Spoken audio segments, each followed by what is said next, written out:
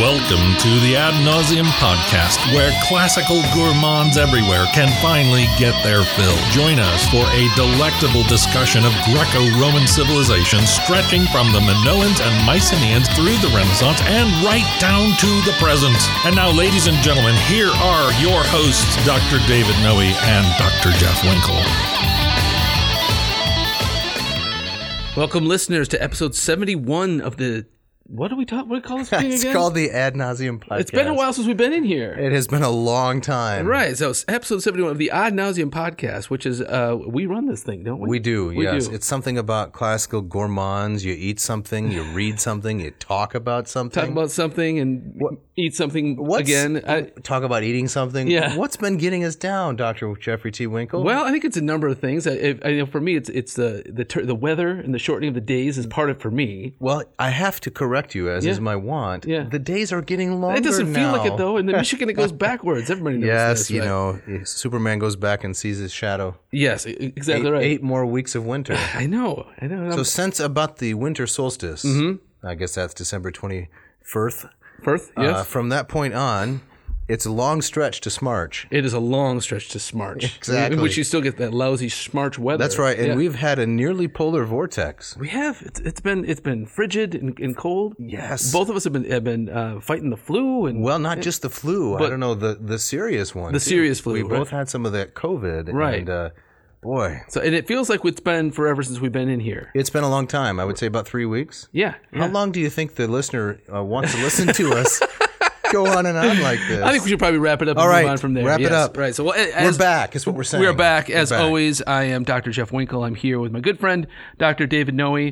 And tonight we're talking Cicero. We are talking Cicero. This is right in your wheelhouse. Time sir. for the big guy. This is my bailiwick. This is your bailiwick. Yes, the wheelhouse. This is your sweet spot, you might say. This is my sweet spot. So you're going to bring it. It's up my alley. Yes, excellent. I'm going to do what I can. All right, but before we do that, we have a shout-out. We have a shout-out and a long list of corregenda. Oh, no. Did we make all that? We made so many mistakes, especially me, but especially you. Especially me, too? Yeah. All right. Shout-out first. Yes. This one goes to a dear friend of mine, Mr. Bill Carson, who lives in Chesterfield, Michigan. And I've known Bill for well over a decade. He is, I would have to say, up to this point, hitherto, an occasional listener of the podcast. Okay. Now, you might be asking yourself, dear listener, dear viewer, why is an occasional listener getting a shout-out? How did he earn that? That's what I'm thinking. Well, it's because of his long friendship and devotion. He especially liked the episode Growing Up Classical. Oh, yes, with your daughter. With my daughter. Yes. And he liked the episodes on Thermopylae. Oh, we did. Which, as everyone knows, is the origin of the brackish tang. Right, exactly. Yeah. Excellent. So Bill is an ex-pharmacist. Okay. Yep, tapharmakon, nice Greek word. And was my Hebrew tutor for more than a decade. Wow. So Very capable guy. he knows Hebrew and he was a pharmacist? He knows Hebrew. He knows Greek. He's studying Latin in his retirement. Fabulous. Yes, this guy has been a tremendous blessing to me. Everyone in their life needs a Bill Carson. Really? Just a devoted friend. I really don't deserve him, let's be frank. Okay. All right. Well, thanks, Bill, for listening, and thanks for being such a good friend to Dave. Yes, who needs them, right? Yeah. So we got to get to some corregenda. We have to. There are some things that must be corrected. What First did we mess of all, up? Was this just from our last episode? I think it's just from the last episode. Man, First of all, Elgar was a composer. Edward Elgar was a composer. But there is, in fact, a painter, and his name is George Elgar Hicks. Okay. So if anyone's listening closely, in the last episode, right, someone, namely I, misidentified Elgar as a painter. I see. Okay. Not really the case. All right. It's hard to keep your Elgars apart. I've always found that, yeah. It's, how do we go? It's, we need more Elgar room, something like that. Exactly. A second corrigendum secundum, the second one, about minute 53 in the podcast. Well, that's really specific. It is specific. Are you sifting through these things? I have to listen to them. Okay, We yeah. can't just release them into the wild, undoctored, unvaccinated. All right, so what happened At minute 53, Dr. Noe, one of us at least, misidentified Alphaeus and Peneus as the rivers on the west pediment of the Parthenon. Okay. No. These are Arcadian rivers. Okay. These are the rivers in Arcadia in the Peloponnesus. Okay. In fact, nobody knows for sure who the rivers are on the west pediment of the Parthenon. All right. One is maybe the river Ilissos, and the other is unknown. Gotcha. We would have been better off just not even saying anything about it at all. Yes, I should have just, kept quiet. I gotcha. At that Okay. point. All right. Okay. Oh, we speculate about Lord Byron's line, talking about the envious eld. Envious eld. And Yeah. what is an eld? Yeah. Right. So I looked it up. And? And I found out that it means old, basically. Okay, elder, right? It's a surname or a last name. It's from an Old Norse word meaning flame. But it comes to mean envious eld, envious old age. So Okay. antiquity is the idea. Gotcha. Lord Byron turns a phrase, carves a pillar, and still busting our chops. What? Seriously? 200 years Plus later. Yeah, God, sheesh, lay off, Byron. No kidding. Man. All right. Oh, my goodness. That's going to be the last of the No, Cornish- there's one more. There's one more. Okay, all right. Someone else, one of us, and it wasn't you, a little process of elimination, misidentified some of the elements in the British Museum as being from the Siphnian treasury. And that is not That's correct. not the case. Okay, no. okay. I was thinking of the frieze and the pediments of the Temple of Aegina. Okay, that's It in the British Museum, right? but the Siphnian treasury, the little bit that remains, It's at Delphi. is at Delphi. Yes. Why didn't you correct me at the time, Winkle? I was too distracted by my Elgars and my Elds at the time. Yes, I wasn't paying attention. We also got some hate mail. Wait, what? Well, you didn't get any hate mail. You got some hate mail? I got some actual hate mail. Oh man. No, I've gotten lots of nasty looks over the years. I've got hate email, shall we say. Yeah, This week I got some actual hate mail. like physical mail. Yes, would you like to hear about it? I would like to. Okay, I'm going to hold it up to the camera here. You have it here with you. I brought it Look- here with me Look at because this. it's burning. It is a postcard. It's a postcard. Looks like and a ransom note. It does. I think this is an act of grammatical That's terrorism. what it is. On the one side, it says Dr. David Noe and my address, Mm-hmm. and then it has letters that are cut out as though from a magazine. Exactly. You know, like the Unabomber. It says infinitives are verbs. With an exclamation mark. That's correct. And on the back, it has a picture of two ducks. Beneath one duck, it says juvenile. Yeah. And beneath the other duck, it says adult. Are you reading something into that? Yes. Really? I am being told that I am like the juvenile duck. And you're being schooled by the and adult? it's time for me to grow up. I am not exceeding egg expectations. Oh man.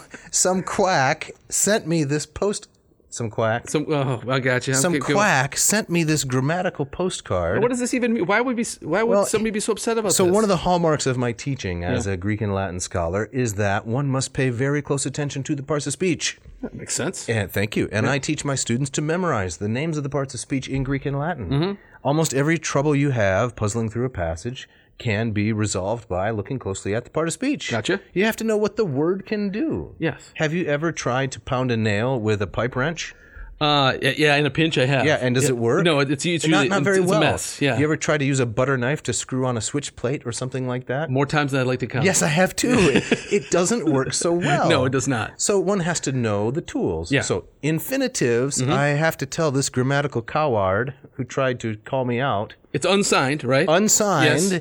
I even tried to check the origin. It says Metroplex, Michigan, which is the Detroit area. They call it the Metroplex? They call it the Metroplex. Sounds So like I a think mall. I have tracked down the individual, and he's listening. And Yeah. I'm glad to report there is no actual violence behind it, but there is loads of cowardice. Oh, without a doubt. You want to have a grammatical debate with me? Yeah. Fine, I'm ready. Let's go. We'll have a throwdown, as Yeah. they say. But sign your Sign name. your name. Sign your name. So infinitives are not verbs. They're not. They are nouns. Oh, okay. In English, to run is painful. To eat is relaxing. Those are infinitives that are nouns. Hmm. In Greek and Latin, it's the same way. Okay. I can get really upset about this. can We see could that. we could devote the whole episode. Right. But like in Latin, the principal parts, the second the second principal part of a verb, That is infinitive. is the infinitive. So- Yes, it is a verbal noun. Okay. Which means that it has verbal qualities, but its core identity Yes. is a noun. I see. Okay. So you are a podcaster, a guitarist, a father, all these things. Yes. But those are qualities, right? Yes. You have a core identity. Yes. I'm not sure what it is. Yeah. Me either. Yeah. Chocolate center, maybe, but Nougat. the infinitive is a noun. Okay. You're standing by this. I mean, all this the is best, bedrock. all the Yeah. best grammars from the 19th century and the early 20th, before people forgot what philology is, clearly state that infinitives are nouns. They're substantives. So not only is this some grammatical terrorism, it's obscene. It's ignorant. Ignorant. Yes. Okay. Oh, some ignoramus sent me this. It set me off. Yeah. I had a very bad Thursday, let me say. So you've been carrying this around for a few days. Okay. Yes. Okay. It is akin to saying that the Earth is the center of the solar system. Wow. It's like calling celery a fruit. My goodness. It's that bad. It's off the charts. All right. So we just better set it down. Yeah, you're going to get all worked up. Leave it alone. Yeah. You're out there. You know who you are, and so I'm calling you out. Let's have a grammatical throwdown. Infinitives are nouns. That'd be a good episode. Yes, quod erat demonstrandum. That which had to be demonstrated has now been proven. There we go. There we go. There's no need for a debate. That's it. The problem has been solved. It would be superfluous. All right, Dave, tell us a little bit about what we're talking about tonight. Since we said Cicero, but it's more specific than that. It's been very grammatical thus far. I'm going to have to reorient my gears here. Do you need a moment? I probably need a moment of silence. Just to gather yourself? All right. Errare est humanum. I'm gonna set this. You better set that off to the side. Off to the side. Errare est humanum, right? Yes. To make mistakes is human. Errare. Would you call that an infinitive? No, I'd say that's a verbal careful. noun. It's a verbal noun. Yeah, it's a verbally noun. There you go. It's a verbal noun. Okay. All right. All right. We're going to talk about Cicero. Specifically, we're going to talk about his philosophical treatise De Natura Deorum. Okay. The nature of the gods, or we might translate it more idiomatically, what's up with the gods? What's up with the gods? Yeah. Because remember, we did that 4-parter on Epicurus and Epicureanism. And we offered lots of what we thought were better titles. The whole shebang. The whole shebang. Is that, the whole enchilada. That's pretty much all I can remember. It, yeah. We didn't think that the nature of things was very good for De Rerum Natura, right? Which is the title Lucretius himself gives his lovely poem. Cicero doesn't give it this title, but it's in the text, De Natura Deorum. And if the universe has a nature, Cicero wants to know, do the gods have a nature? So he asks this question, what is the nature of the gods? Okay. And I think what's up with the gods may sound irreverent, but it isn't, because I don't believe in these gods. They're not objects of my worship. Gotcha. So I think it's all right. All right. Now let me ask you this: so, as a Cicero guy, where do you think this treatise kind of ranks? Not necessarily in its importance, but in terms of how often is this read today? I mean, does anybody pay attention to this? No, I would say almost never. Really? And I would like you to define what it means to be a Cicero guy. Well, I mean, just to let the audience understand what you mean by that. Well, term, we got some in talk. This is the persona you wrote your dissertation on. That's correct, right? And all I mean by Cicero guy is that this is someone you know a lot about, and you also have a great admiration for. I do. I know, particularly as a Latin stylist. Yes. You have a great admiration for Cicero, so that's what I mean. Okay. Yeah. A personal affection, actually. Yes. I grew to actually love the man, after studying him quite intensely for a few years. A similar feeling that you have for Apuleius. I suppose I don't. Don't you have a kind of affection, admiration for Apuleius? I have an affection for the novel that he's associated with, not so much for the man himself. I think we just don't know that much about him. But I think it's very interesting is that when my connection to Cicero is much more him as someone wrapped up in the political turmoil. Yes. Near the end of where his life ended. In the 50s and the 40s. That's right. So I think of him more kind of as a player in that fascinating drama, more so than I think of him in terms of what were his philosophical beliefs, right.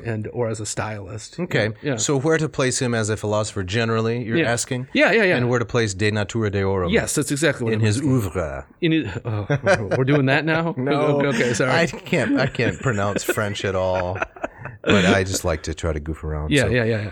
So as we know, Cicero, born in 106, yep, died in 43. Yes. And the listener can go check out A Date Which Will Live in Infamy. All right. A relatively early episode back in December of 20? 20, right? Yep. So he was forced to retire from politics with the rise of the First Triumvirate, right? This is prior to the assassination of Julius Caesar, which of course is March of 44. Yep. And prior to his own assassination at the hands of Mark Antony, December 7, 43. Yes. Correct.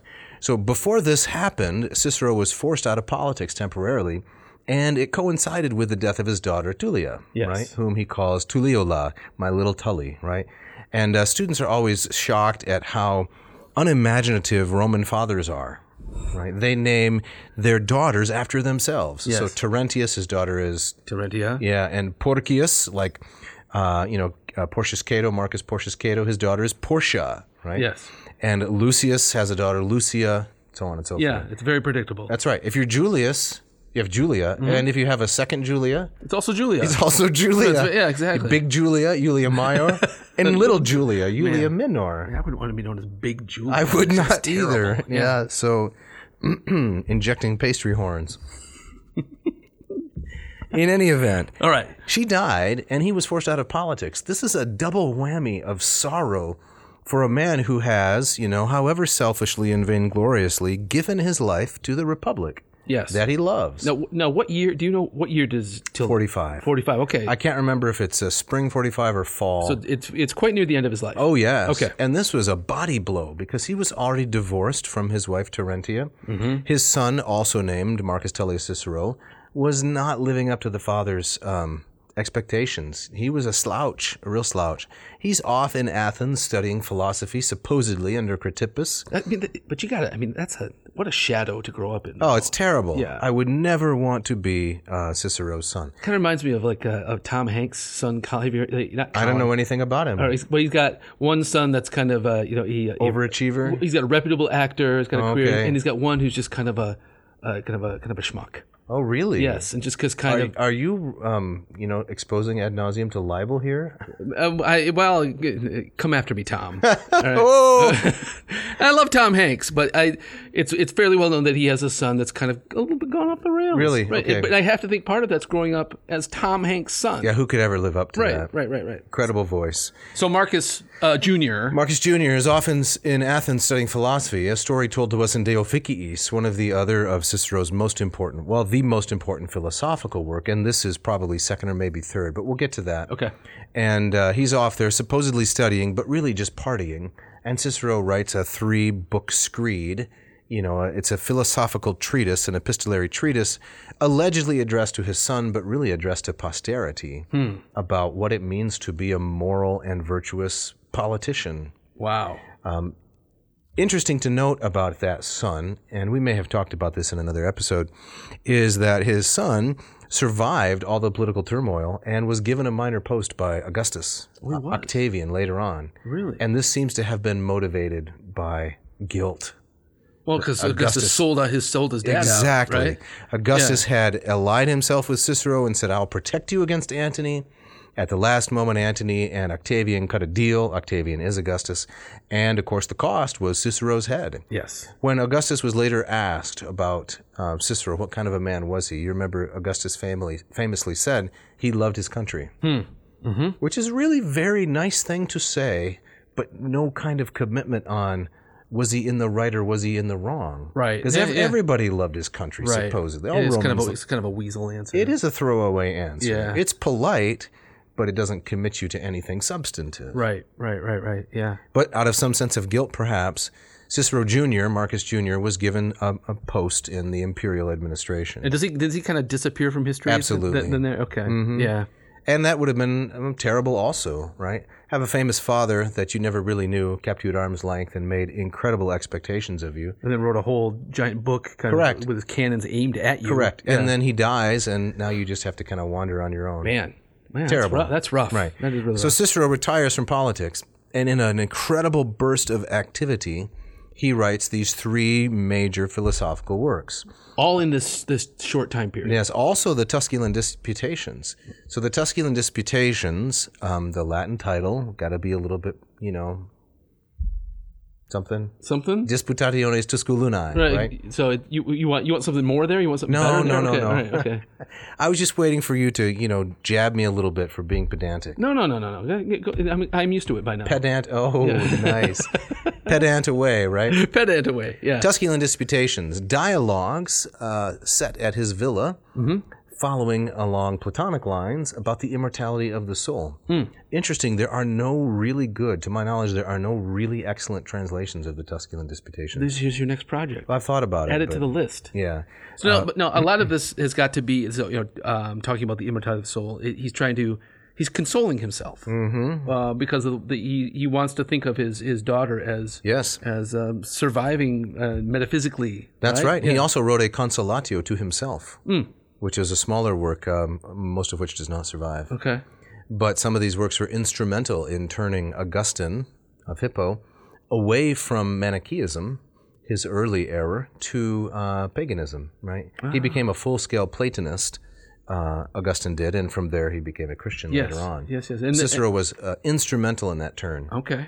This is a subject for a different That'd be episode. That sounds like a great episode. Absolutely. Yeah. Right. So he retires, he writes Tusculan Disputations. At the same time, De Natura Deorum, released about the same time, in 3 books, and we're going to deal with it for 3 more episodes. So this one, I should say 2 more. This one and 2 more episodes will be on the Tusculan Disputations. Then he releases De Finibus Bonorum et Malorum, The Limits of Good and Evil. We talked about that a little bit in the Helluari Libris episode. Oh, yeah. The gorging on books. Yes. Right. Yeah. And then, of course, the magnum opus is De Officiis. On ethics, what it means to be an ethical person. Gotcha. Now, my sense from Cicero was always that he was very involved in the political arena, and he was consul, and he was knee deep in this kind of stuff. But I always got the impression from my understanding of Cicero is that he never really had the stomach for it when it kind of came to kind of the killer instinct. He didn't. Would you disagree with that? It just seemed like that wasn't where, like, when you see him kind of being removed from that, and suddenly he explodes as a writer and as a thinker, it makes you wonder what he could have done if he hadn't been so tied up in the political wranglings of his era. You mean he may have been an even more accomplished thinker? Yes, right. But the famous detail is that he was left out of the plot against Caesar. Correct. Right? And it was because he couldn't be trusted, it's kind of like a finger to the wind kind of guy. Definitely. You're right. Well, I think that what you're putting your finger on, so to speak, is that he was famously vacillating. When Julius Caesar, and we're going to review a little bit of the date that will live in infamy, but that's all right. Yeah. When Caesar crosses the Rubicon and comes down into Italy, Cicero has to decide: do I side with Caesar, who's the obvious future, but whose principles are frightening and dangerous, or do I side with Pompey, who is also an opportunist, but seems to be a little more committed to traditional government, as Cicero sees it? Yeah. And he picks reluctantly. He picks the dud. Yeah. He picks Pompey. And he, follows him off to Greece with all of the rest of the all of the rest of the Senate and so forth. He doesn't make it all the way to Greece, if I'm remembering correctly. Yeah. And then he comes, kind of skulking back to Rome, where Caesar pardons him. Yeah, right? That's right. So yes, he was famously vacillating. He didn't have that cutthroat instinct. Yeah. And was left out of the triumvirate. Right. Twice. Right. He was always on the periphery. Now, was he on the periphery because he lacked talent, or because he had principles that he was willing to die for? It's an open question. But he definitely did, in the end, die for his principles. Without a doubt. Whether he did that from heroism or clumsiness, it ended up in the same spot. Right. Okay, yeah, that answers my question. Okay. Yeah. So let's get to our opening quote here, which I notice it's from your dissertation. It is from my dissertation, which is going on 20 years now. Wow. Okay. Actually, I wrote this 20 years ago, and I defended it in 2003. It was about the same time as you? Yeah, I think I defended it in 2002. 2002, you're ahead of me. All right. Yep. So this is from my dissertation. I got to get a little bit of mileage out of this because, it hasn't served me that much yet. Okay. Well, let's dive in. The title is Oikeosis, Ratio, and Natura. Okay. Now, Oikeosis. Oikeosis. Okay, define it, please. Oikeosis is from the Greek word oikia. It's related to it, which means a house. And so oikeosis is things that belong to you. Okay. So this is best translated as self-appropriation. Right? Okay. So the Stoic idea, which we will deal with more when we get to Book 2 of De Natura Deorum, which is on the Stoics, is that we are all naturally born with a desire for self-preservation. Epicureans were born with a desire for pleasure. Stoics say, no, we are born with a desire for self-preservation. We just want to live, right? And so the way you do that is you take to yourself things that further your survival. And this is called oikeiosis by the Greek Stoic philosophers. The Latin term is commendatio, to take things to yourself. Okay. So the idea is oikeiosis ratio in natura, and then of course every dissertation needs a colon. Colon. A colon. Yes, yes. The Stoic challenge to Cicero's academism in De Finibus and De Natura Deorum. Okay. Now, I don't want to get too kind of far off track here, but maybe you could share a little bit about kind of what led you to this topic. How did you kind of settle on this? Well, once I had chosen Cicero, I was fascinated by Stoicism. Okay. And once I was fascinated by Stoicism, I was curious about the relationship between Cicero's, kind of like what you were saying. Your question a moment ago is the genesis of my topic. Okay. How can a person who is a self-proclaimed academic, which was Cicero. Now, academism, remember, is you only find you follow what's probable. Yes. You don't really know truth from error. You choose what's probable. Yes. And I thought, how can a person with that kind of philosophy have success in Roman politics? Because it's a very bad stump speech to get up and say, my principles, my platform is do whatever seems wisest at the moment. Right. Yeah. Vote for me and I promise you 4 years of discriminating difficult decisions. Yes, exactly. That's not a platform. If you can't be with the one you love the one you're with. Exactly. Gotcha. All right. Maybe John F. Kennedy said things like this. I don't know. Ask not what your country can do for you. Right? Yeah. That's not really a political program. It's a sentiment. Yes. And I don't see how someone can get elected now this is how stupid I am, but how you can get elected just based on sentiment. Well, of course you can. Yes, right. That is politics, right? Exactly. It's driven by sentiment. But I didn't think it would work for the Romans. Yes. So in Roman politics, you have to at least give lip service to supporting the mos maiorum, right? Yes. The tradition of the ancestors, pietas, dignitas, auctoritas, all these tosses, right? Yes. Yeah. And so how could Cicero do that? Right. And those things have a kind of they're grounded in some sense. They're grounded content. in tradition. So Right. as someone from his school, Correct. To kind of seize upon those things would be going against his Absolutely. philosophical program. Okay. So compare him to someone like Lucretius, right? Lucretius as an Epicurean, how does he maneuver in Roman politics? Well, it's by complete absence from Roman politics. I'm just going to stay out of Roman politics. Yes. And Virgil similarly, he had lots of skill and talent. He could have been some minor official probably in Augustus's regime. Yeah. But he survives by getting out of politics altogether. Right. Which is really an Epicurean impulse. Right. So what is Cicero going to do as an academic? Well, so what I tried to argue was that although he claims to be an academic, you really have to follow a kind of stoicism if you're going to participate in Roman politics, because of the three schools of philosophy, Stoicism is the only one close to traditional Roman morality. I see.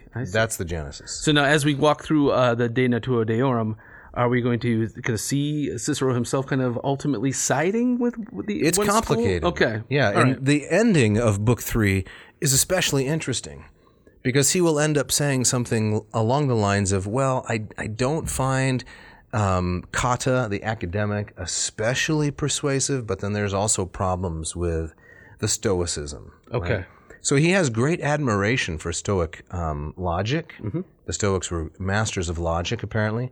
And he will say that Stoicism has helped him a lot as a public speaker, Okay. formulating arguments and so forth. Gotcha. But at the end of the day, he says he still really wants to be an academic. And you kind of think, well, Cicero, you're trying too hard to preserve your independence of thought because all of your politics, they follow along a different track. Yeah. Make sense? Yeah, I gotcha. Yeah, very interesting. Okay. Okay. And so that was the central problem, that kind of that dichotomy that you were Right. exploring in your decision. And I managed to drag it out for 230 pages. Not bad. Not bad at all. Funny story, maybe I told this already, but I got up to 280 pages, Okay. thinking it needed to be really long. Yeah. Sent the first draft to my advisor, who said, this is way too long. You need to cut out 60, 70 pages. I thought, why didn't you tell me this Yeah. 2 months ago? Wasted all this time. I just want to get done at this Yeah. point. I just want to finish. So you had to cut a couple It was chapters? good. I had to cut. Okay. There was a lot of fluff. All right. Yeah, I like these episodes. So, all right. Why don't you read this? You want the Ope quote? Please do. There is a rift. I'll try to read it in the voice of the author. Oh, that'd be nice for the audience. Yes, I like that. There is a rift in the philosophical thought of Cicero, a latent divide noticeable to anyone who reads his works with care. On the one hand, we have the author's express profession of allegiance to the academic school at many important points. On the other side of this rift, however, we find the Cicero of the law courts, Procestio and Procailio, and of the earlier dialogues, De Republica in particular, presenting arguments based on the immutability of the natural law, that's an important phrase, and the reliability of traditional Roman morality and customs. Moreover, this concern for traditional and conservative virtues was derived primarily from the Mos Maiorum of Rome, that conglomeration of civic and private obligations that had a long history in Roman life. So far, it's reading like a dissertation, wouldn't you say? Yeah, it's very clear, though. Okay. Yeah. This is a non-controversial claim. Nor is there much debate that of the three Hellenistic schools, only Stoicism shared considerable common ground with this tradition. But it seems clear that if we grant that Cicero's engagement in Roman civic life was an attempt, at least, at a deliberate application of his philosophical convictions to the political realm, an immediate discrepancy is noticed between the academic suspension of judgment he formerly espoused and the strong concerns for absolute justice and law that seemed to exercise him. Okay. Now, just a immediate thought as reading that, and we were talking about Cicero as kind of a vacillating politician, right? Could we see Cicero as someone who just kind of changes masks based on what arena he's in? Yes, and that is the traditional interpretation of him. Okay. When I say traditional, everyone admired Cicero enormously until maybe the rediscovery of his letters during the Renaissance by Petrarch. Before that, we didn't know how conniving he was in private.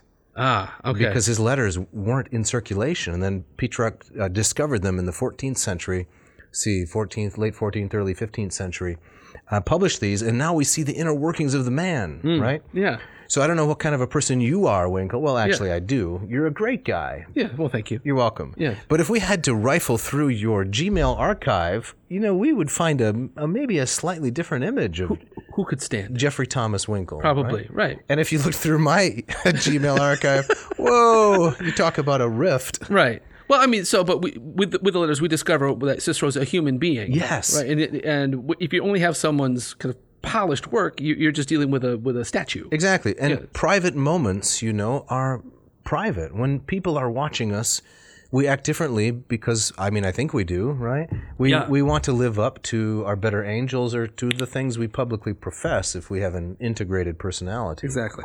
So we find out that Cicero's a human being when his correspondence is rediscovered.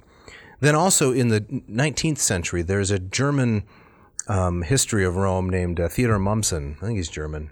I'm quite sure. But in any event, Cicero's reputation as an original thinker reached an all-time low under Mommsen. Now, where's this coming from? Is it just from that German school at that particular time, or this one kind of building for a while? My understanding is that as more and more is learned about the sources on which Cicero relied, primarily Greek philosophy, there's tremendous admiration for the creativity and originality of the Greeks, right? So after Plato and Aristotle, but before guys like Cicero and Seneca, there are a lot of philosophers of that 300-year gap whose works are mostly lost. Yeah. As some of these are rediscovered, we find out a lot of Cicero's thought is in no way original. And so then, a romantic desire, I would say, for originality led to Cicero's reputation, diminishing significantly. Now, a couple of things there, though. One, we know, say in like poetry and literature, originality, as we often kind of think of that, is not necessarily prized, right? It's an homage, right? You never saw it among the ancients. You're saying among the ancients, absolutely, right? And so I think we need to clarify what we mean by original. No one would think to outdo Homer. No. But you might kind of add your own particular color. Well, the goal is to rival Homer, right, by imitating him. Yes. And then maybe, like you say, add a little bit of color. Maybe add here and there some touches. Here's an example. Okay. See how this works. So the epic simile in Homer, the world of human society is compared to the world of nature. Yes. So when Hector attacks the ships, the Greeks come stumbling out of the burning ships like wasps from a burning hive. Yes. Right? So what does Virgil do? He says, well, I'll take the Homeric simile and I'll imitate it, but I'll innovate on it by comparing not men to nature, but I'll use something in nature and illustrate it by comparing it to human society. The old switcheroo. Yes. Which is brilliant. Yes, it is right. really brilliant. So Okay. in the, somewhere in book 1 of the Aeneid, he talks about, when the storm is calmed by Neptune and the winds all obey, so there's nature, it's like when a good orator speaks in public and people stand there with their ears on end. Auribus a rectis, I think is the phrase. So he's taken the basic Homeric simile, but he's tweaking it a little bit. Right. That's a different kind of originality than people expect today. Yes, exactly right. So I wonder if some kind of clarification along those lines might kind of a different understanding of originality might be kind of a false criticism of Cicero. Definitely. All right. And then second, does Cicero as a philosopher ever claim, I am telling you something new? No, he in fact says the precise opposite. Okay, he then. explicitly says the opposite. Okay. He says, all these ideas are Greek. All that I do is add words in which I have an abundance, right? Something like equibus abundo, right? I have a huge supply of these. So Yes. I get my ideas from the Greeks. I just translate them. He uses the word translate. I translate the ideas into Latin for my countrymen. Right. And I think when you consider that, how much we owe Cicero in changing Latin from a kind of a rustic language Definitely. to a language that is rivals Greek. Oh. To some degree, then the very fact that he's doing what he's doing by translating things is an act of originality in and of itself. It is. It's a huge service to his countrymen. Yes. It's a huge service, and that's really why he did it. Okay. So I think you have opened a rich vein here of discussion, and Yes. I'm thankful because the concept of originality, very different in antiquity than today. Yes. Right? So you can think of music also, right? I'm going to get outside my realm, but my understanding is that, the classical composers, a guy like Haydn and Mozart, they learned Bach really, really thoroughly before they wrote their own stuff. Their Right. desire was not to start from scratch, but master the form. So Cicero is just using other people's stuff, and there was a time in the 19th century during the Romantic period where that was considered really unbecoming. Okay. But that's changed now. I think so. Okay. Yep. But it took a long time. It took a long time. So now his reputation has been revived. And when I wrote this in early 2000s, I was riding the crest of that wave a little bit. Okay. Imagine me riding the crest of a wave with Cicero. Yeah, I'm thinking. Got that image? I'm seeing you on a boogie board. With some Bahama shorts. Yeah, exactly. Yeah. With Cicero. With Cicero. Yeah. And so I was relying on a number of really great scholars. Okay. A. Long, whom we've talked about before. Yes. And then another volume that I want to quote from here also by a scholar, J.G.F. Powell. Okay. I know you're going to say... What? Why so many initials? Too many initials. Way too many. Yeah, exactly. Right. J.G.F. Powell, a fantastic scholar, wrote this Oxford volume in 1994. Okay. Right before we entered grad school, about the time we entered grad school. So it was kind of hot off the press, It more or was less hot off when the you were press. starting to put this together. That's right. Yep. And the title is simply Cicero the Philosopher. Okay. And in it, he is rehabilitating Cicero's reputation as a thinker. Now, not an original thinker in the way in the way we might think today. Like, Yes. these are brand new ideas. Right. No, but he's synthesizing Greek thought and representing it to his countrymen. Yes. It's Gotcha. a useful task, I would say. Yeah, it struck me too. I might be getting a little bit ahead of things. Mm-hmm. But so the De Natura Deorum, Right. it's a dialogue. Yes. Yes.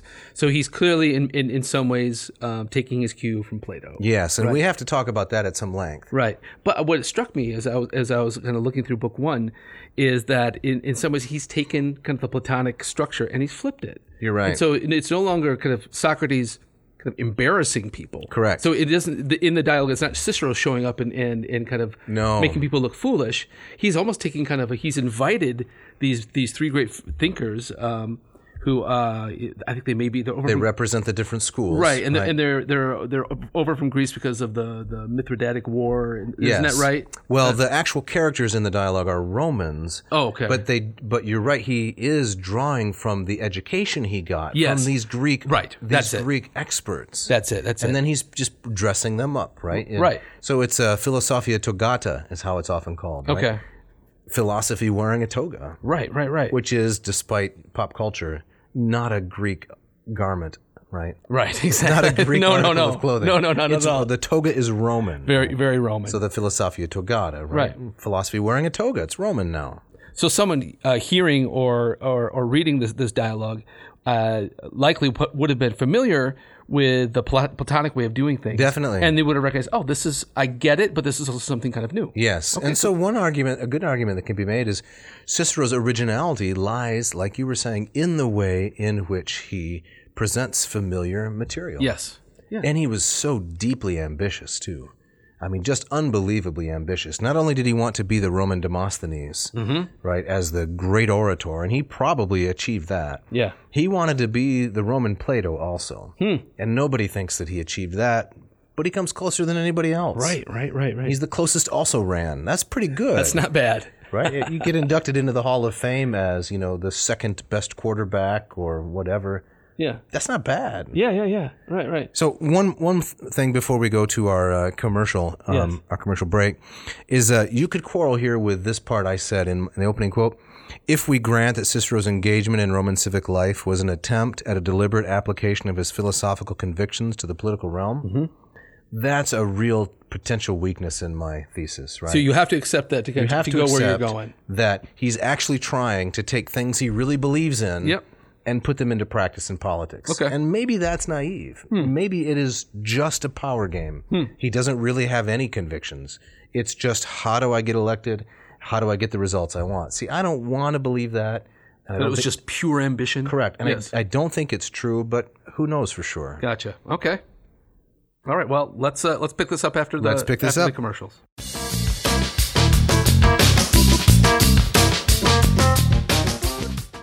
This episode of Ad Nauseum is brought to you by Hackett Publishing, with offices in Indianapolis, Indiana, and Cambridge, Massachusetts. That's right. For almost 50 years now. This is the 50th anniversary, Winkle. Oh my gosh. 2022 is the 50th anniversary of Hackett Publishing. Well, yes. What have they been doing for 50 years? They have been providing readable, affordable, really well done translations of course, the classical works we're most interested in, but stuff from all corners of the world. I learned just recently that my daughter, who is studying classics, down in Texas, is using the Stanley Lombardo translation of the Odyssey in one of her classes. Excellent. I'm using it right now in the myth class I'm teaching. The Lombardo translation? Yes. This is the one of, the D-Day is the Iliad, yes, right? This has got the Earthrise photo from the moon. So what is the genius behind that presentation, do you think? What is it getting at? It's like the ultimate journey. The ultimate journey is to go to the moon. It's like as far away from home as you can get. Right? So it's an evocative, emotional photo to illustrate the content of the Odyssey. Yes, and Hackett does that so well with so many different things. I've seen it primarily in their classical works. I'm not sure about the others, but I love what they've done with the Greek tragedies and Homer. Well, and they have a large catalog. Yes. Wonderful things on offer.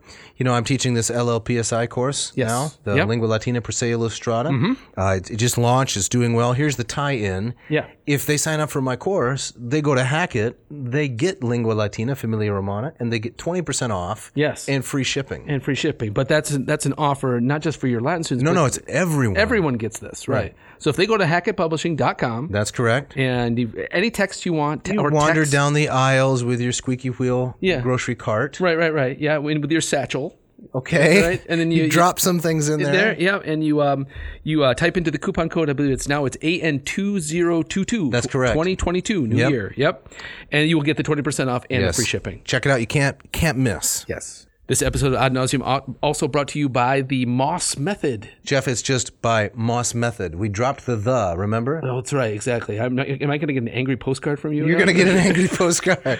By Moss Method. Yes. Okay. So the Moss Method for Greek, there I did it, is a program that will take you from neophyte to erudite. Correct. If you know little or nothing about Greek, I can teach you how to know a lot about Greek. I've taken my 20 years plus of study and teaching, put them into this program. Go to mossmethod.com. Check it out. Sign up. Yes. And you'll get to interact with me 1 hour per week during our Moffus hours. Moffus hours. That's right. Excellent. Check it out. This episode of Ad Nauseam is also brought to you by Ratio Coffee. Yes, Ratio Coffee, Portland, Oregon. They have been bringing a delicious coffee for several years now through their Ratio 8 and Ratio 6 automatic pour-over machines. Yes, these are beautiful machines. Gorgeous. We each of us, you have one, I have one. You've got the 8. I've got the 6. Yes. Every morning, reliable, delicious cup of coffee. Well, I missed a couple days, I got to tell you. What happened? Well, when I was down with, the virus, Yes. I went off coffee for a couple of days, and it was an interesting experience, but I soon returned to coffee. Well, you just couldn't make it down the stairs? I couldn't make it. You mean, why wasn't I brewing coffee? Yeah, exactly. It kind of takes away your appetite, and it changes everything. You had that experience, right? I do, yep. But I was so glad to return to not some bilge water stuff you scrape off your mud flap or into a mug, Exactly. Or leave it roasting on some scorch pad. Oh, that's terrible. Exactly. But no, something made by Ratio. I'd like to read a quote from the New York Times, and let's face it, if it's in the New York Times, it's true. It's got to be true. They say Ratio 8 was designed by a Portland, Oregon company that is to coffee what vintage Marantz was to stereos. I got to admit, I don't know what that means. Did I pronounce that correctly? I don't know Marantz. Marantz, I guess it's a good stereo. I'm some barbarian. Yeah, let's return to the quote. It's by nerds for nerds.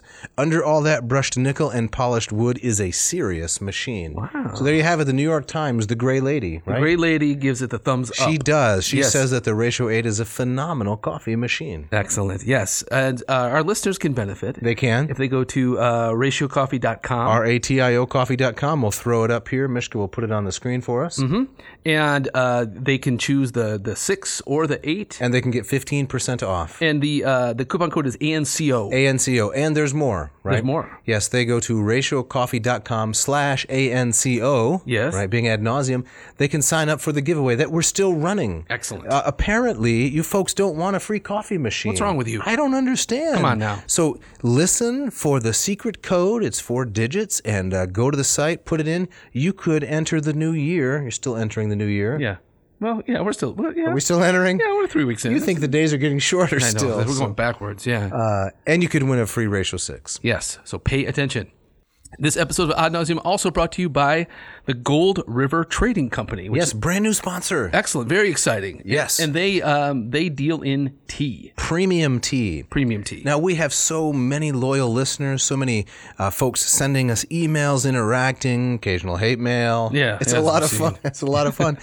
But not everybody's a coffee drinker. Right? It's hard to believe, but I know. Yeah. So we are delighted to say that we now offer something for you tea folks out there, too. Excellent. So what's this all about, this Gold River Trading Company? Well, the Gold River Trading Company is a brand new company that wants to offer American consumers a wonderful, delicious premium tea. Gotcha. And I think a part of their deal is that sometimes tea is not seen as particularly American. That's right. In America, tea is occasionally seen as something that other people drink. Right. It's kind of maybe sort of a parlor British kind of thing. Too Britishy. Yeah. Are you familiar? Have you watched this very popular show, Ted Lasso? No, I haven't. Okay. Well, that's a running gag in this. It's a lot of drinking tea? Well, he's an American coaching soccer in England. Okay. And of course, everywhere he goes, people are offering him tea, and he doesn't like it because he's a coffee drinking American. Right. Well, when I first visited England, jolly old England, Yes. and it was tea time, inevitably somebody would say, "I'll be mother." What? Yeah, and what is that? What does that even mean? It means that, they probably don't say it anymore because it's not woke, but at the time, 20 years ago, they said, "I'll be mother." It meant I'll be the one who serves the tea and puts the milk and sugar out for you. Gotcha. So I was really puzzled by that, and as a coffee-drinking American, I was a little put off. Yeah. I'm not going to be mother. What are you talking about? But I have learned to enjoy a delicious cup of tea. Yes. And that's provided by the good folks at Gold River Trading Company. Right. So they offer a chamomile. They do. A green tea. Yes, they have an American breakfast tea. Yes. 1776 American breakfast, and the gunpowder green. Well, that sounds dangerous. Well, it's delicious. Yeah. And you've seen the packaging, right? Oh, I love the They packaging. come in these little tiny silos of sealed goodness, right? Yeah. And inside are these pyramidal Yes, exactly. Pyramid shaped. Yes, pyramidal. You going to dumb it down for the audience, Michael? Well, you might have slurred a little bit. All right. Yeah. These pyramidal sachets. Sachets? Sachets. Yeah, I think that's Okay. right. Yeah. Which contain not just the off scourings of some kind of dust that you put together from twigs in your yard, but premium tea leaves. Why are you laughing? We previously talked about things scraped from mud flaps, Okay. I believe, right? So, yeah. That's the theme. Yeah. Most tea bags use leftover tea dust and fannings. Oh, that's disgusting. Yeah. But not Gold River. No, that limits the flavor and the benefit of the tea. Gold River Trading Company uses whole leaf tea, as you can see from looking at the sachets. Sounds great. So how can our listeners benefit? Okay, so they need to go to the website. And the website is goldriverco.com. That's correct. Gold, we hope you can spell that, River, C-O, Yep. as in, company, .com. .com. And the coupon code? Well, they got to enter a coupon code when they have selected their delicious tea items, and Yes. the coupon code is ANTEA. So ad nauseum. Ad nauseum T. TEA. Yeah. TEA. TEA. Just like you'd spell tea. Yes. So they're going to up the ante. You like that? Actually, I do like that. Do you like well that? done. Well Okay. done. Yeah. So check it out. You're gonna love the tea. It's delicious. It has. It's really some excellent product. Very excited to welcome Gold River. And finally, this episode is brought to you by a brand new Latin program that I'm offering. Excellent. Tell us about it. Well, this is through Latin Per Diem, the website. This is the Lingua Latina Per Se Illustrata, right? Your favorite Latin My textbook. absolute favorite textbook published by Hackett. So in this course, for $199, you can get a large slate of instructional videos where I am teaching a live audience. I am teaching them through this book, Lingua Latina Per Se Illustrata. You get audio exercises. You get me grading your exercises. You learn some Latin composition. We're running the beta right now. The beta filled up right away. Fantastic. And soon we'll be opening it up for a broader audience. Excellent. So you want to go to latinperdiem.com/LLPSI Okay. and check out the offering so that very soon you can sign up. And if you really like this episode on Cicero and De Natura Deorum, and you already know some Latin, you can watch me teaching others this high-level masterclass in Latin based on Cicero's De Natura Deorum. The very thing we're talking about today. That's correct. Excellent. It's available for purchase. A lot of people have signed up, seem to be really enjoying it. So after the class meets, I send the link, and then other students, actually from a broad range of different kinds of individuals, are watching and following along in their Latin textbook, their Cicero, and gaining some real good knowledge of this author. Sounds fantastic.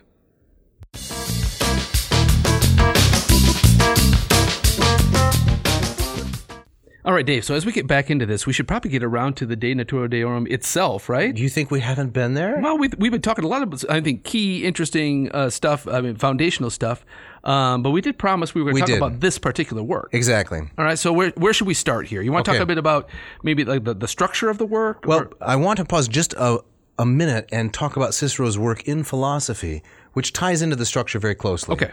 So it is not a coincidence that this work has 3 books. It has 3 books because there are 3 leading schools of Hellenistic philosophy, right? Hellenistic philosophy is everything basically from the death of Aristotle, which is 1 year after the death of Alexander the Great, Right. 322. Yes. Death of Aristotle down to Augustus. That's the Hellenistic era. Right. Like Peter Green's famous Alexander to Actium. Yes. Right? That Yes. volume. That's the Hellenistic era. So the 3 schools are all the heirs of Plato, Epicureans, Stoics, Academics. Okay. Those are the 3 schools. So we've got 3 books also in De Natura Deorum. Book 1 is, what do the Epicureans think about the gods? Now we're going to go a little bit light on book 1, as we already said, because we've covered Epicureanism, quite extensively in those previous episodes. Yes. Book 2 is, what do the Stoics think about the gods? Book 3 is, what do the academics think about the gods? Okay. So the structure is really conducive to instruction, I would say. Cicero is a master teacher. He has in his mind's eye always, how do I get this complicated Greek material to a Roman audience that really isn't all that interested in philosophy? Right. They're a practical-minded people. Right. Now, as I understand it, so he's writing this in the 40s. That's right. Near the end of his life. Right. But he's basing it on a discussion that he did have with these 3 guys about 30 years before. Yes, right? that's right, around 79, 78. Okay. So just like the Platonic dialogues, there is both an actual date of composition, right? A date of composition, and then there's you might call a literary date, right? So when Socrates, is debating about politics and ethics and so forth, this is all prior to 399. Yes, when of course. he was assassinated or executed. Yep. But Plato, right, is writing these as much as 20 to 30 years after, perhaps. He could have been writing them in the 380s, 370s, even 360s. It's possible. Similarly, Cicero has the historical date, and he's got the literary date. Right. So, in terms of kind of understanding this work as the same thing with Plato, were these things literally said? Right. It's not really the point. It's not really the point. Right. But I think it's important to note this because it presents itself as like you are there. Right. Yes, exactly. And Cicero was not a dilettante philosophically. He was a serious student. So although he was an orator, a lawyer, philosophy was his avocation all life long. And I guess that's what endears him to me as well. Right? I'm not really a professional philosopher, but I like the idea that you can be really good at one thing, hopefully, and you can have another interest that you pursue avidly, just because you like it. Right. And that's Cicero. Yeah. So I'd like to read from the Rackham introduction. So Rackham is the Loeb edition. It's in the public domain, and it's in the introduction. It's Roman numeral page 10. He says, Cicero studied philosophy in his youth under the heads of all the three leading schools. For Philo of the Academy, Diodotus the Stoic, and Phaedrus the Epicurean all came to Rome to escape the disturbances of the Mithridatic War. Yes. So this is late 80s, early 70s. Gotcha, yes. Turmoil in Athens. There was a migration of philosophers from Athens to Rome. Yes. Right? Very similar thing happened during the Renaissance, actually. It launched the Renaissance when Constantinople fell in 1453. All these Greeks come to Italy. Right. So history repeats itself. Rackham says, Cicero gave 2 more years to study in his maturity. At the age of 27, he withdrew for a time from public life, spent 6 months at Athens studying philosophy under the Epicureans, Phaedrus and Zeno, the academic Antiochus, and then he passed on to Rhodes for rhetoric. In Rhodes, he met Posidonius, the leading Stoic, as Diodotus had stayed in Rome as a guest at Cicero's house and resided there till his death. When Cicero went home and resumed his public career, he still continued his studies in his intervals of leisure, as appears from many passages in his letters. And when under the triumvirate his career flagged, he turned more and more to letters, that is, to literature. So he wrote De Republica, modeled after Plato's Republic, and he wrote the Laws, De Legibus, also modeled after Plato's Laws. Yes. So a Renaissance man. Definitely. Yeah. And okay, so maybe his thought isn't original. Maybe he's just channeling Greek philosophy. He's doing a service to his countrymen. Right. Now you used the metaphor of music a while back. I tried. Right. Yeah. And so I think that's very apt in that I think language and music have a deep correlation in that when you hear like a work of Mozart, it doesn't take long. It doesn't take a few bars to know that's Mozart. That's him. But there's an element, of course, that you can't put your finger on. Right. And so I think that the same thing with Cicero's style. Right. And I imagine hearing him speak. There's probably that kind of mystical thing you can't quite put your finger on. Yes. But you hear it, you read it, you say that's Cicero. It's genius. It's genius. Absolutely. Right. And you can't quantify that. No. And so bring it back around to that question of originality. That's also I think a part of it as well. That those intangibles. Definitely. Yes. We should say something about the data composition. Okay. Right, because our listeners are serious students of the classics. Yes, they are. A little bit of throwaway flattery there. Nice. But it's true. It's true. Of course it's okay. true. So Rackham says, in the preface to Divination, another Cicero's work, Cicero gives an account of his philosophical authorship. We read there, he finished his 3 books of De Natura Deorum, What's Up with the Gods, after he had published his Tusculan Disputations, and that then, to complete his treatment of the subject, he began on divination, intending to add a treatise on fate. The preface quoted was written soon after Caesar's death, but the work itself came before it, as was De Natura Deorum. So then we have a lot of, here I'm not quoting, but we have a lot of references in Cicero's letters that help us secure when he wrote these different philosophical works. So it's a real gold mine that his letters survive, because otherwise we wouldn't know really where to put these. Yes. Yep. Hey, before we continue, we should probably drop that secret code. Oh yeah, let's get that code in there. So for the ratio contest, the code is 6567. Should we drop our voices conspiratorially? Yes, 6567. There, I hope they heard that. All right, so we have more. You want to talk more about the structure? Maybe should we do some Latin? Or I think we're almost ready for some Latin, but I got one really juicy quote here from Rackham. Okay. So he says, in a letter to Atticus, I'm quoting Rackham here, the introduction to the Loeb edition. In a letter to Atticus, a little later, occur the words from Cicero, quote, before dawn, as I was writing against the Epicureans. Isn't that interesting? Don't you ever get up before dawn to write against the Epicureans? It's never happened to me once. Never? No. I've woken up before dawn to go down to get some cold pizza. Yeah. but never to write against the Epicureans. Hey, did you see that meme I sent you this week? Which remind me. So this is Goya. Yes. You got to describe that if people haven't seen it. It's Goya's painting of what? It's Kronos eating his children. Yeah, Saturn or Kronos eating his children. Yes. It's so disturbing. It's a gruesome painting. Right, but this hilarious meme has forever drawn the poison from it for me. Yeah, and it's I believe it's a young woman, yes, right? It's a university student, yes. right? And she's in the same pose, but instead of she's biting in the same pose as Saturn, instead of biting the head off a god, right. She's eating pizza. She's eating a piece of leftover pizza. And the energy and the composition and the style. Yeah. It's really funny. It is very funny. What do people do before memes? Who knows? But her pose in that, it's so dead on. Yeah, I wonder if she did that on purpose? She had to have. I thought it was maybe a candid. No? It just happened to look. No, it's way too close. It cannot be a candid. But the look in her eyes and the appetite she has for that old pizza, it's spot on, as they say. Maybe Mishka could throw that up on the screen. Oh, that's really funny. It's a good one. Yeah. Really funny. So he's up before dawn writing against the Epicureans. Yeah. So right, you set your alarm clock, I don't know, 4:50, 5:15. Yeah. I got to get up and I got to din the Epicureans because they're all washed up when it comes to the gods. No, I don't think he set the alarm clock. I think he was so Juiced. riled up. He was juiced. Tossing and turning. He says, I got to get up. I got to make it clear that light a lamp. Exactly. Yep. If you adopt the Epicurean position on the gods, everything's going to fall apart. He uses this phrase magna confusio, perturbatio vitae, the disruption of life, and sizable amount of how shall we translate confusio? I can't say confusion. No.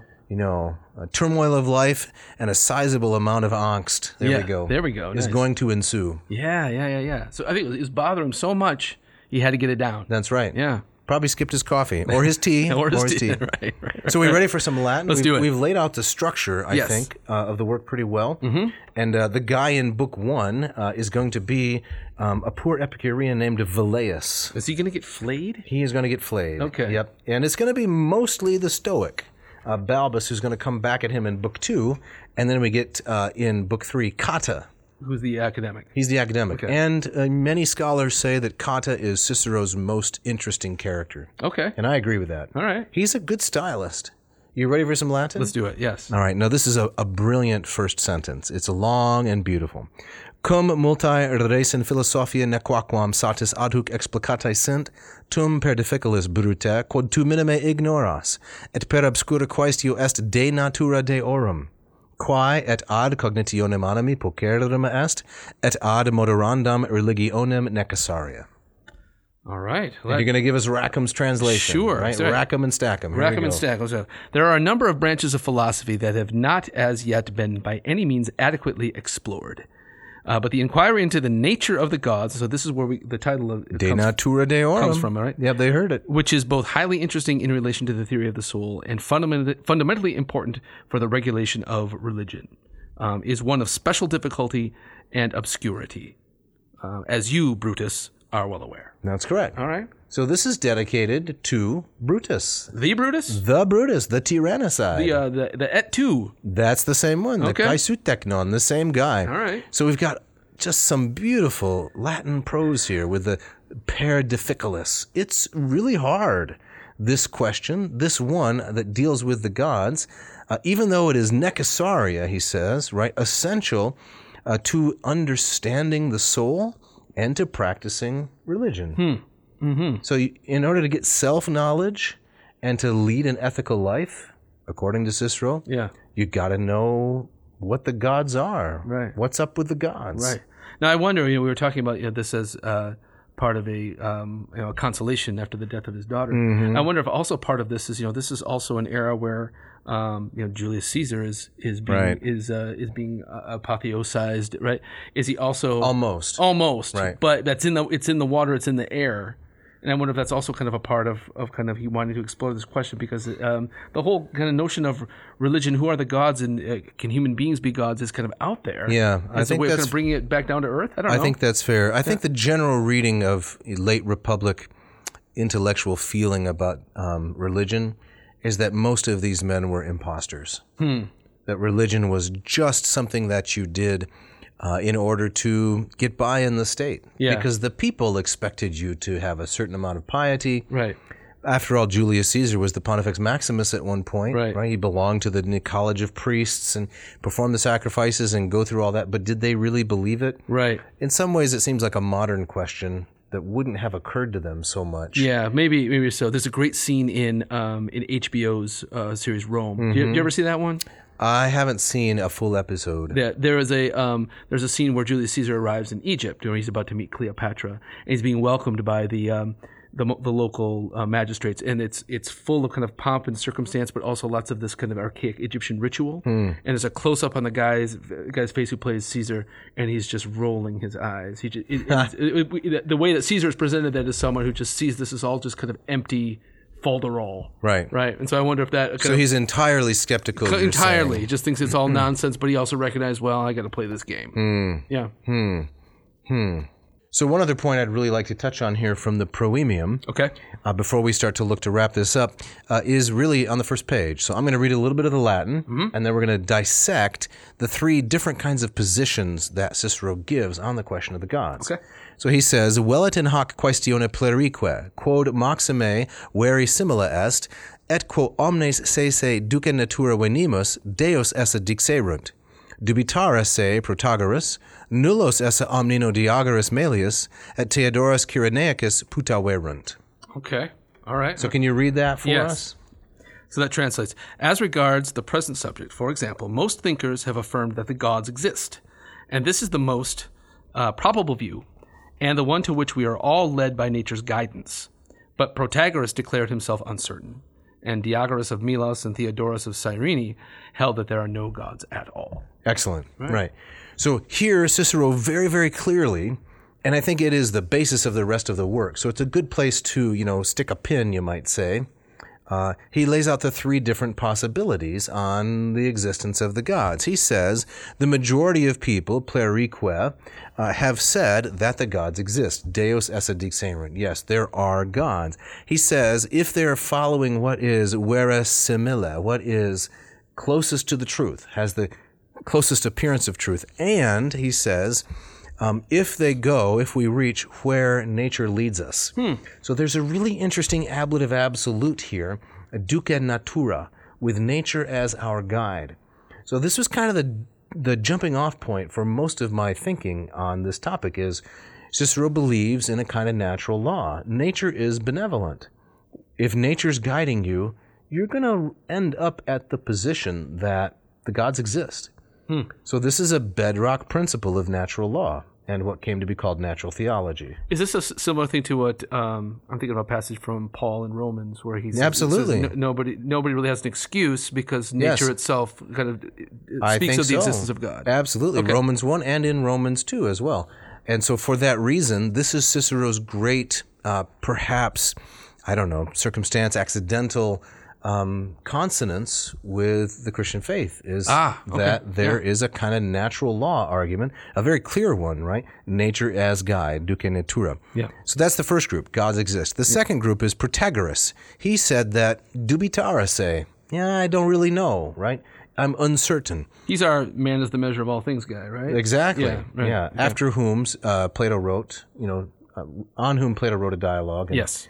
It's named the Protagoras. Yep. The third position is that held by these guys who are outliers, Diagoras of Melius and Theodore of Cyrene, right? Who said that, No gods. nullos esse omnino. They don't exist at all. So those are the three positions. Yes, they exist probably. I'm not sure. Not sure. And no chance. Okay. Right. So that's what we're going to examine. Theists, agnostics, and atheists. Exactly. Okay. Yep. Yeah. Well, this is a setup for some great stuff, I think. It is for the next two episodes. Right. But you got to wrap it up. We do indeed. Up against the clock. We went kind of far afield this week, didn't we? We did, but I don't think no. I mean, I think it was necessary, right? Okay. I think maybe our listeners were expecting, from the title that we're going to dive right into these things. But I think a lot of that background and the comparisons and the setup was absolutely necessary. All right. So we got to start looking to the next episode. Yep. Which will be number 71. 72. 72, yes. Oh, yes. Yep. And we have some people to thank, don't we? We do. As always, we thank Mishka, our wonderful engineer, puts us all together. Adds the sound in, the graphics, producing the video edition, which is on the YouTubes. Yes, check out the YouTubes. And should we say in a kind of pleading fashion, please go to the YouTubes and subscribe? I don't think we need to plead yet. Okay. We can just gently prod at this point. I'll do some prodding, no pleading. Yep. Thanks also to Agricola. Agricola in the studio with us this evening. On site, doing all the video.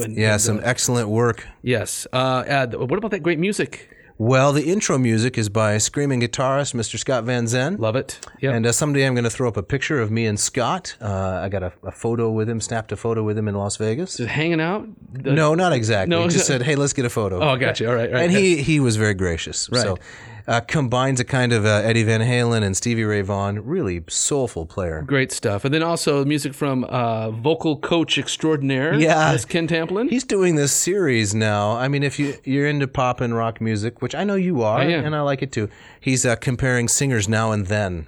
Oh, really? Yeah. Oh. So he's done some of the greats. This is how they used to sound. Oh. This sounds potentially depressing. It is pretty brutal because, if you don't keep your chops up, it's like studying Latin. You got to keep fresh. You're going to lose it. That's right. Okay. Well, I was thinking we should do something like that, right? But podcast now and then, laugh at old episodes of ourselves. Oh boy! Well, are we there yet? No, at least maybe after episode 100. Time for a cheesy clip show. Right. But listeners, we'd love to hear from you. If you want to shout out, let us know. If you got ideas for the show, you can write to Dave at adnauseum.com. Don't forget the V. Or Jeff. Yes. At adnauseum.com. Please don't forget the V, because if you spell it wrong and we won't get it. You look around on the internet, you're going to go to some dark places. Yeah, be careful, so please. just remember the V. Yes. All right. And I think I got the gustatory parting shot tonight. We're going to tell them what's on for next week, right? We got anything else to cover here? No, part two. Part two of De Natura Deorum on Yes. What's Up with the Gods. Exactly. We're going to talk about the Stoics. Okay. Yes. And you, Jeff, you do have the gustatory... Oh, one more thing. Uh-oh. You can now rate a podcast on Spotify. You can. If you're listening to this podcast on Spotify, please, give us a couple stars or however many you want to. Yes, that helps us, our visibility, and that's right. It makes us feel good. It does. Yes. All right, let's have it. All right, this comes from one Sister Noella, who is also known as the Cheese Nun. No way. I have no idea what this means. The Cheese Nun. And she says, cheese is all about the dark side of life. What does that mean? I have no idea, but I kind of like it. I was cheesy about I like it too. Thanks for listening. Thanks.